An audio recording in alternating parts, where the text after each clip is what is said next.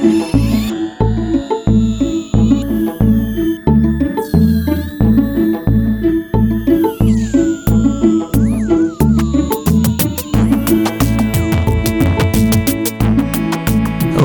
and welcome back to the Brothers Book Club podcast. We are on episode 31. That is a 3-1 of our book review series. We are here to review the Penguin Little Black Classics collection, which includes 80 classics of world literature. Today we're covering number 31, which they have titled The Telltale Heart. It's actually just a collection of Edgar Allan Poe. It's just me again this week, just Travis. Hey, how you doing? Ryan, out on paternity leave, is still evading the podcast, and rightfully so. He's got lots going on and is enjoying parenthood. It's really quite beautiful to watch if you follow him on Instagram. I'm sure you've seen some pictures. Actually, you know what? His wife, Megan, is way more active. She's got the good stuff. She's got the goods. So yeah, he's on parental leave, and I'm here solo potting a couple of Penguin Little Black Classics. I'm going to jump right into this Edgar Allan Poe, probably one of the most well-known authors in the United States. He remains kind of a staple of high school and even middle school curricula sometimes in English classrooms. Even though I taught 8th grade for 1 year when I was a teacher, never taught Poe, though I probably would have considered some of them. His stories can be kind of macabre and sort of creepy and supernatural, so maybe content-wise it wouldn't have been the best idea. But then again, middle schoolers are drawn to stuff like that. The 3 stories included in this collection are The Telltale Heart, which is probably, oh goodness, I don't want to get myself into trouble saying superlatives right away, but it probably is the apex Edgar Allan Poe story. That's a podcast expression from another movie podcast. It's the pinnacle probably of his style, and if you wanted to embody his work in one thing, one poem or story or narrative, I guess that would be it. At least that's probably what I would pick. So there's The Telltale Heart. There is The Fall of the House of Usher, which is one of the longer stories of his I've ever read. In this collection, it's about 30 pages. And then the final story in this one is The Cask of Amontillado, which is another brief one. That and The Telltale Heart, I should have said, are pretty short stories. I think in this collection, they're each about 8 to 10 pages. And then The Fall of the House of Usher is closer to 30 or a little over that. And so those are the 3 stories that I'll be reviewing today. They'll all, discuss Poe more generally throughout the podcast. So let's lay some groundwork before I dig into the stories and start doing some analysis and book reviewing. Let's start with a simple fact about me. I really dislike horror, just as a genre. I don't like things that are intended to scare, where that's sort of the driving factor, the driving tone behind the piece, whether it's a movie or a book or, graphic novel, I suppose. Never really encountered a horror graphic novel, never tried one. And it's just a genre I never enjoy. To me, at this point, it sort of strikes me like reality TV, where once, and I just had this conversation with a friend like a week or two ago at a party or something. I don't disrespect reality TV or anything, but I feel like once somebody told me 2 or 3 common tricks that the shows use to create drama, just certain ways they shoot shots or use music, once you notice a couple of tropes, to me it just feels like you can't unsee it, sort of, and so it just ends up feeling a bit repetitive, maybe even manipulative, and that's kind of how I feel about horror, where it just feels like there's a couple of tricks, different types of jump scares and camera cuts, and I don't know. I guess you could leverage that argument against any genre where, once you get close enough to it, gosh, I like a lot of fantasy and science fiction, but those have their genre tropes that are rampant and pretty repetitive and boring as well. So I guess you could leverage this against anything, really. Horror to me just doesn't, the things that it repeats and it uses sort of as a genre just do not connect with me. Also, I'd add to that, I just don't like triggering my body's flee impulse. I don't want like my heart to be fluttering for the only reason of fear, not of like joy or, bliss or something. I would rather have an intellectual realization than a base impulse to just run away and be afraid. That's why I think I don't like roller coasters. I didn't like joyriding in high school. Like, that was never an activity where it's like, let's take the truck out and go 80 on the highway. Or on the country roads rather. That's just not something that ever brought me happiness or joy, and it didn't make me feel good, I guess, is the simple elementary way to put it, and why make it more complex than that? It doesn't make me feel good. And I think, too, ultimately, and this is why when I get into the Poe, maybe my rating will make more sense based on this harsh setup. I think that it's just, when I get distracted by those things in horror, I can't think about or appreciate other aspects of what's going on in the text or in the movie, which speaks to, I think, why I respond so well or so positively to Poe, and I think some other Gothic writing and Gothic authors. Writing doesn't trigger those feelings. I mean, it's mostly movies that do that, to be honest. And so I think, like, in the writing and in the written work, I can appreciate things more, I can think more, I can pause. And in a movie, it's just not designed to do that. It's like a roller coaster effect where you're supposed to keep the horror rolling and keep the feelings going and ramp up and up and up, and you get, these little reprieves. I think in a book, it's just, the flow is entirely different. And so I did kind of enjoy this, though I will review it at the end. I've wanted to frame one of these podcast reviews for a while around one big central question. I know I've been playing with the format and trying new things every episode, just throwing out different ideas, trying different things. I did a listing a little while back. Sometimes it's compare contrast. Sometimes, I think it was last week, I used the author's quotes to analyze the author himself and his writing, so just trying different things.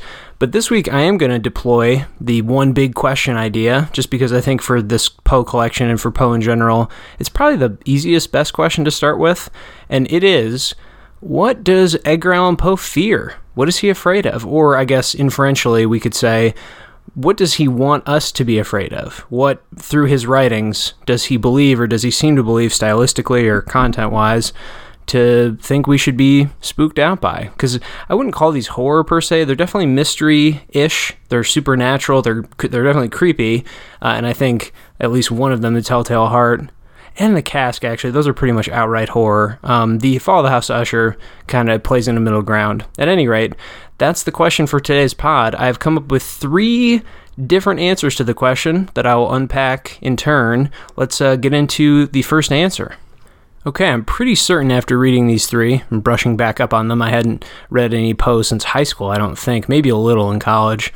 But after brushing up on these, I'm pretty sure that Poe himself, or again, he wants us to be afraid of our senses or perceptions, especially with the eyes. He's a big eyeball guy, and as far as like an archetype or a symbol goes, eye is a classic one. It's, that's why it's almost archetypal in its nature. That's something that authors can deploy frequently and with a lot of different meanings. There's a lot of meaning kept in a person's eyes, so to speak, and it really shows up as kind of a motif in all 3 of these all over the place.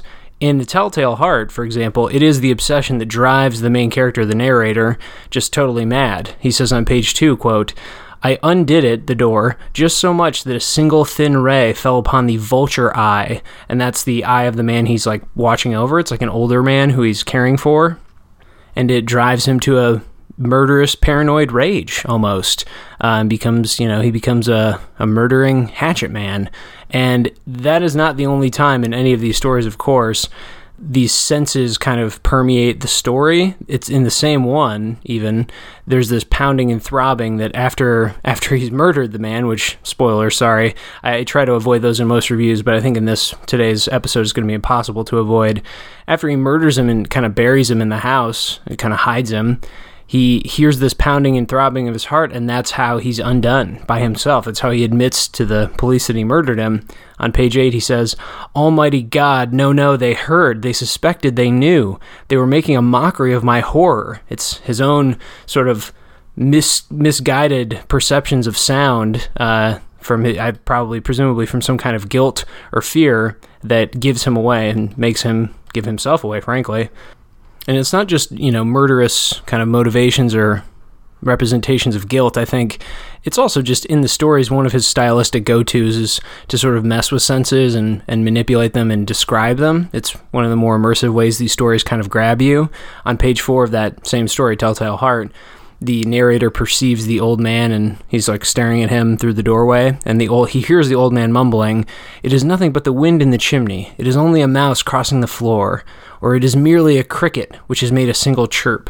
And he has this character in this intense scenario under watch, and it's very creepy scene, and in that he's verbally doubting his senses and questioning them.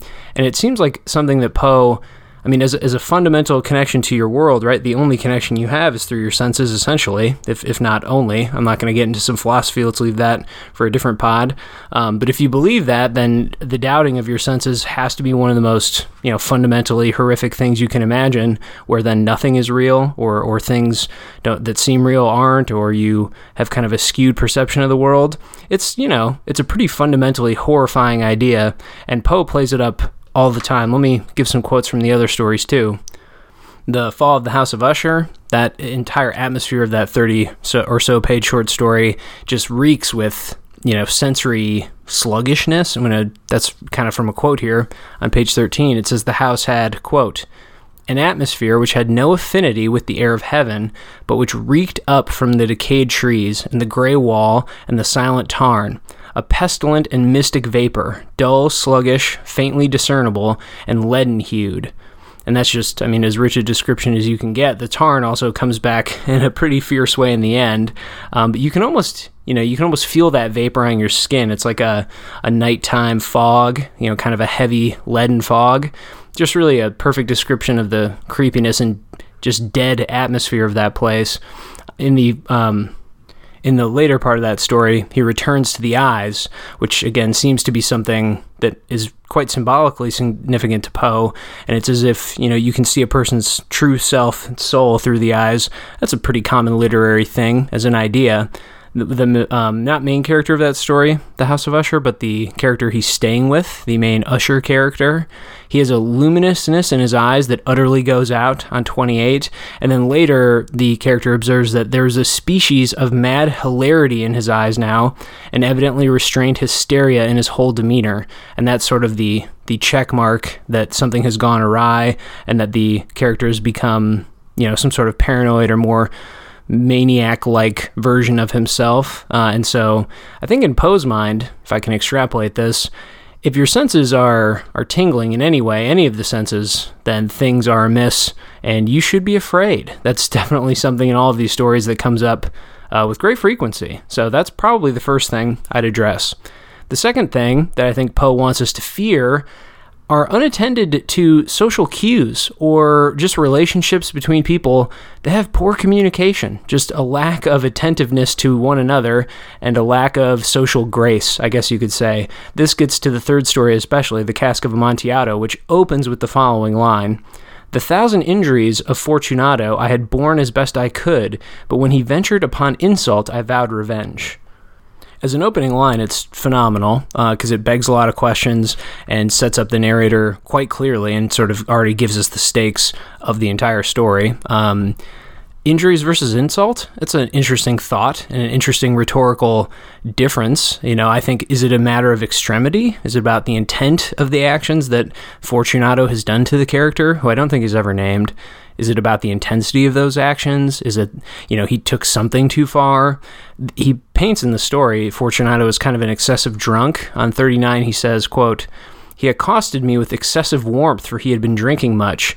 But that just makes him sound like a charming, drunk, rich guy, I guess, if that's like an archetype or a type.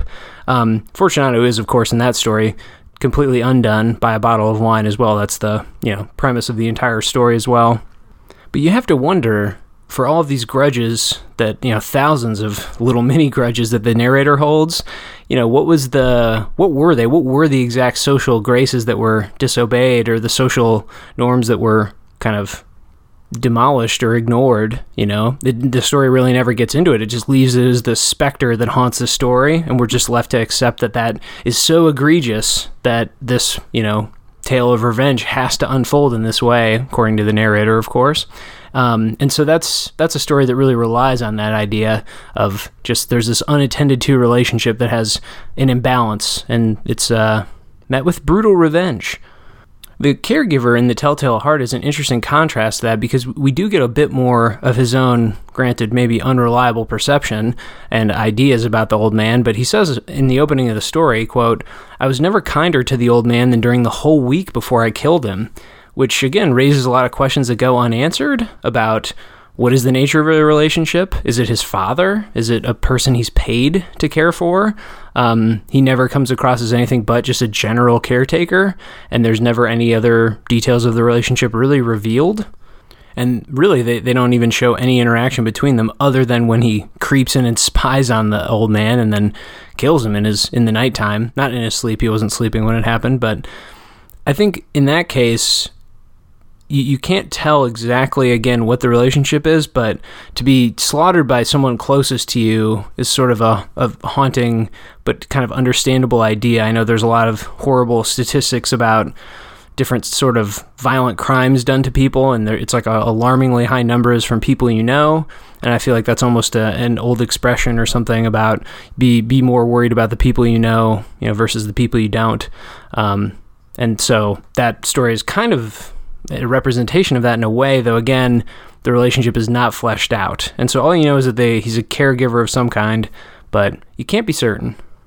I think in this way too, the characters in Usher, Fall of the House of Usher, are the most intriguing, not a contrast to this idea, but it is the most sincere attempt at sort of true friendships and personal warmth. The main character who goes to visit him says, I tried to make this person my friend. He called me a true friend, and I tried to go comfort him, even though he's, in a bad mental and physical state.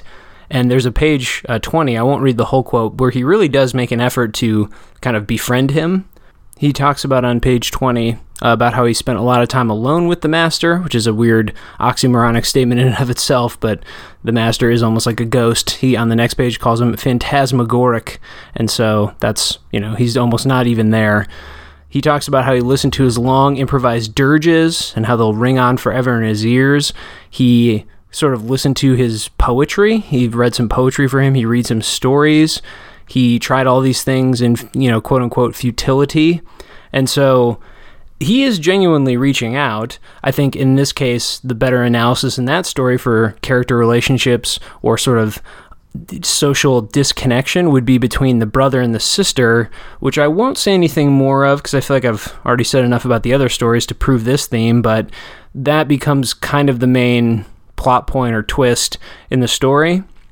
She is, I guess, just to say something briefly, she dies in the beginning of the story, and sort of it's left as this specter that sort of haunts the story, and the brother doesn't talk about it, and they don't really interact with her, or do they? I'll let you read and find that out.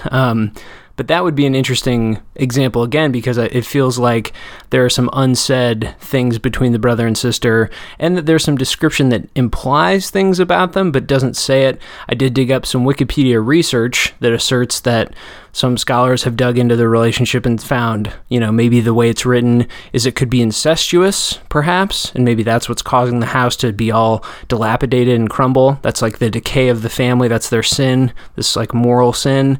I don't know if I picked up on that, or, I didn't in my first reading or this reading, though, I'll let the scholarship run its course and see what people think. With this idea of social interaction and cues, I'm going to leave with this quote from the Cask of Amontillado, which I think sums it up perfectly.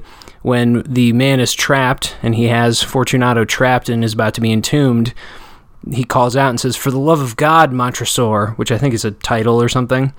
And then the character returns back and says, "Yes," I said, "for the love of God," which, quoting him back to himself, obviously with radically different meaning. An incredibly playful and devilish thing to do to someone that you're in the midst of killing, to quote them back to themselves. And basically, that's as close as he comes to leveraging a complaint against him directly. Again, you assume throughout the story that all of these insults have gone unaddressed and just he's suffered them in silence and this is his big revenge. And that's as close as he ever gets to an accusation, is just mirroring the guy's words back at him, which feels incomplete in a way and really creepy and kind of haunting. I think the last dialogue in the story, if not very close to it. So some really eerie sociopathic type stuff in the Cask of Amontillado, that's for sure. So with that, we arrive at the final thing that, by rereading these, I discovered Poe wants us to be creeped out by. And I think this one's going to have the biggest reach in it, perhaps, analytically. He clearly wants us to be creeped out by first-person narrators. All of these characters, or all of these stories, have characters who narrate. They're all first-person. And so I think if you were to apply a bit of a leap or jump to that, I think he wants us to be afraid of ourselves or maybe of him. I mean, I know he's not the narrator, he's the writer, writing the narrator. But when you have these first-person stories written in this way, it is a bit, I mean, all first-person narration is a bit invasive. It's also weirdly kind of a new phenomenon still in literature. There definitely have been first-person stories for a long time, but in the 20th century, they really picked up. And Poe didn't write in the 20th century, at least if he survived that long, not much. Mostly wrote in the 1800s rather. But it's sort of kind of this new form of storytelling, and it's become way more popular in the past 100 or 150 years. So compared to other kinds of literature, it's sort of a different and new beast. Unquestionably, all three of these narrators are in some ways imperfect or compromised, and the kind of school classroom term for that would be an unreliable narrator, a term I checked in both the Oxford Literary Dictionary and the Penguin Literary Dictionary, and here's what they came up with. I'm just going to read a couple of quotes from them about unreliable narrators. From the Oxford, it says, "It's a narrator whose perception and interpretation of what they narrate, when they do not correspond or coincide with the perceptions, interpretations, and opinions of the author, who is or purports to be controlling the force in the narration." And Penguin adds, "The term does not necessarily mean that a narrator is morally untrustworthy or a habitual liar, although this may be true in some cases, since the category also includes harmlessly naive, fallible, and ill-informed narrators. In either case, the reader is offered the pleasure of picking up clues in the narrative that betray the true state of affairs." And I think those two things hit on what make these narrators so perfectly off-putting and creepy, and this is why, when I said at the beginning, The Telltale Heart stands out to me as the emblematic text for Poe.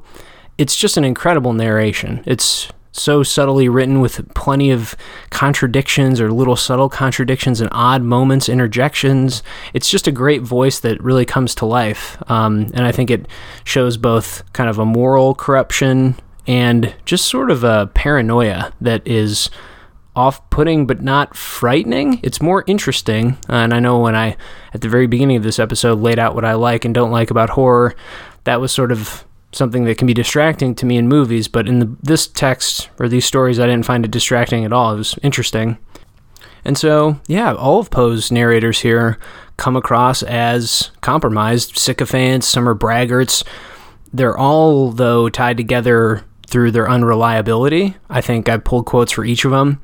In The Cask of Amontillado, he says, "I drink to the buried that repose around us," and the narrator responds, "And I to your long life." You know, so he's barbing him as he walks him to his grave, unbeknownst to him, of course. The narrator's taunting him, you know, almost kind of delighting in it, which is creepy. In the Fall of the House of Usher, he says, "I felt creeping upon me by slow yet certain degrees the wild influences of the Usher's own fantastic yet impressive superstitions." And so he's admitting to his compromise, which, sure, that may seem honest or honorable, but I bet if we unpack that narrative a bit more, we would find moments that are contradictory, confusing. The ending is kind of that way, frankly. It reads in a very chaotic manner, and so you don't really know what happens, though I think some interpretations are pretty obvious, but it definitely ends in a way that is intense and overload, and so you're almost left questioning what the narrator experienced. And then back to The Telltale Heart. That narrator begins the story with this sentence, which is just an incredible beginning. Again, he starts off with, "True, nervous, very, very dreadfully nervous I had been, and am, but why will you say that I am mad?" And that's just like an in medias res start to a story that's perfect. It sets up the tone. It establishes the narrator is scatterbrained, and you don't know why yet, though he admits why pretty soon. He talks about his mental condition, which then has to lead you to immediately question whether anything you're about to read is valid or what parts of it are or aren't. And for those reasons, I think that no narrator here in the collection, just in these three stories, probably projects better or represents better than the one in The Telltale Heart, with the complexities, the oddities. There's unresolved threads. There are details he includes that never expands upon. And I think it's just a perfect little snapshot of a person gone mad by his own admission. Well, resistingly by his own admission. I'll end with this quote from him on page 6.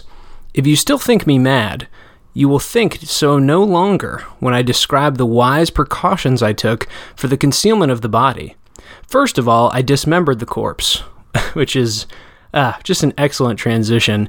That is, of course, when you are trying to present yourself as sanely as possible, you immediately want to describe how you dismembered the corpse of the person you just murdered.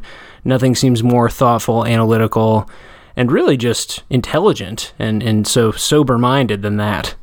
It's really just an interesting bit of contradictory characterization and quite a fun read, and not very long either, which, according to this podcast's official recommendations in the year 2020, which, hey, it's the new year, you want things that aren't going to take up too much of your time. There's a lot of things you can consume out there.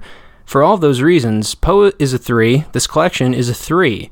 I will heartily recommend any short story or poetry collection you can find from Edgar Allan Poe. There's a million of them out there. Any library or bookstore will have some kind of short story compilation. I think all of his works are probably for free online because of copyright laws and such. I think I will give it one of the highest bits of praise I can on this podcast as far as a review or recommendation goes. There were so many aspects of these stories that I wanted to unpack and talk about, but I just had to pick things to focus on. I wanted to keep a strong connected theme throughout and focus on what things I thought were the, things he was trying to get us spooked and scared by. There were just a lot of other things to analyze, though. There were symbols we didn't talk about, aspects of, especially the fall of the House of Usher, things with Gothic, in the Gothic tradition that I didn't unpack or talk about, story plot points and sort of conflicts that I didn't get into. And that's high praise. It's like you have to pick a limited amount of stuff. No podcast is infinite time, and I certainly don't want this to be. I want it to be a pretty tight show, and I think that's high praise. It's definitely a go find it, go read it.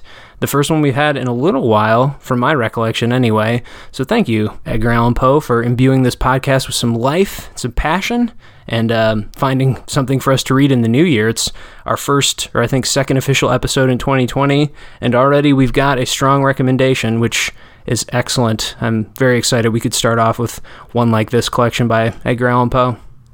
And with that, let's wrap up this week's pod. It was a real joy to read through these and share them with you, talk about them with you. I again hope you do find some Poe to go read. If you're interested in some more content, hey, we've got some more stuff coming up this week. I'm going to record a postscript episode. That's when we add on to our current book review with a little addendum. I have a guest coming on, Drew, my friend from childhood and adulthood, lifelong friend. He's going to come rejoin me on the podcast so we can talk more about Edgar Allan Poe. Maybe we'll go beyond those 3 stories, but those are the 3 that I told him he should reread, so that's probably what we'll stick to. I'm sure we'll go more in depth and get a little more, spoilery, though this episode was pretty heavy on that front. Sorry about that. And so if you're interested in more Poe talk, and hey, why wouldn't you be? It's 2020, guys. Let's get into some Gothic literature. Look for that episode on Wednesday or Thursday. I will post it one of those 2 days after it's been recorded and edited. And until you hear from me and Drew later in the week, we will see you between the classics.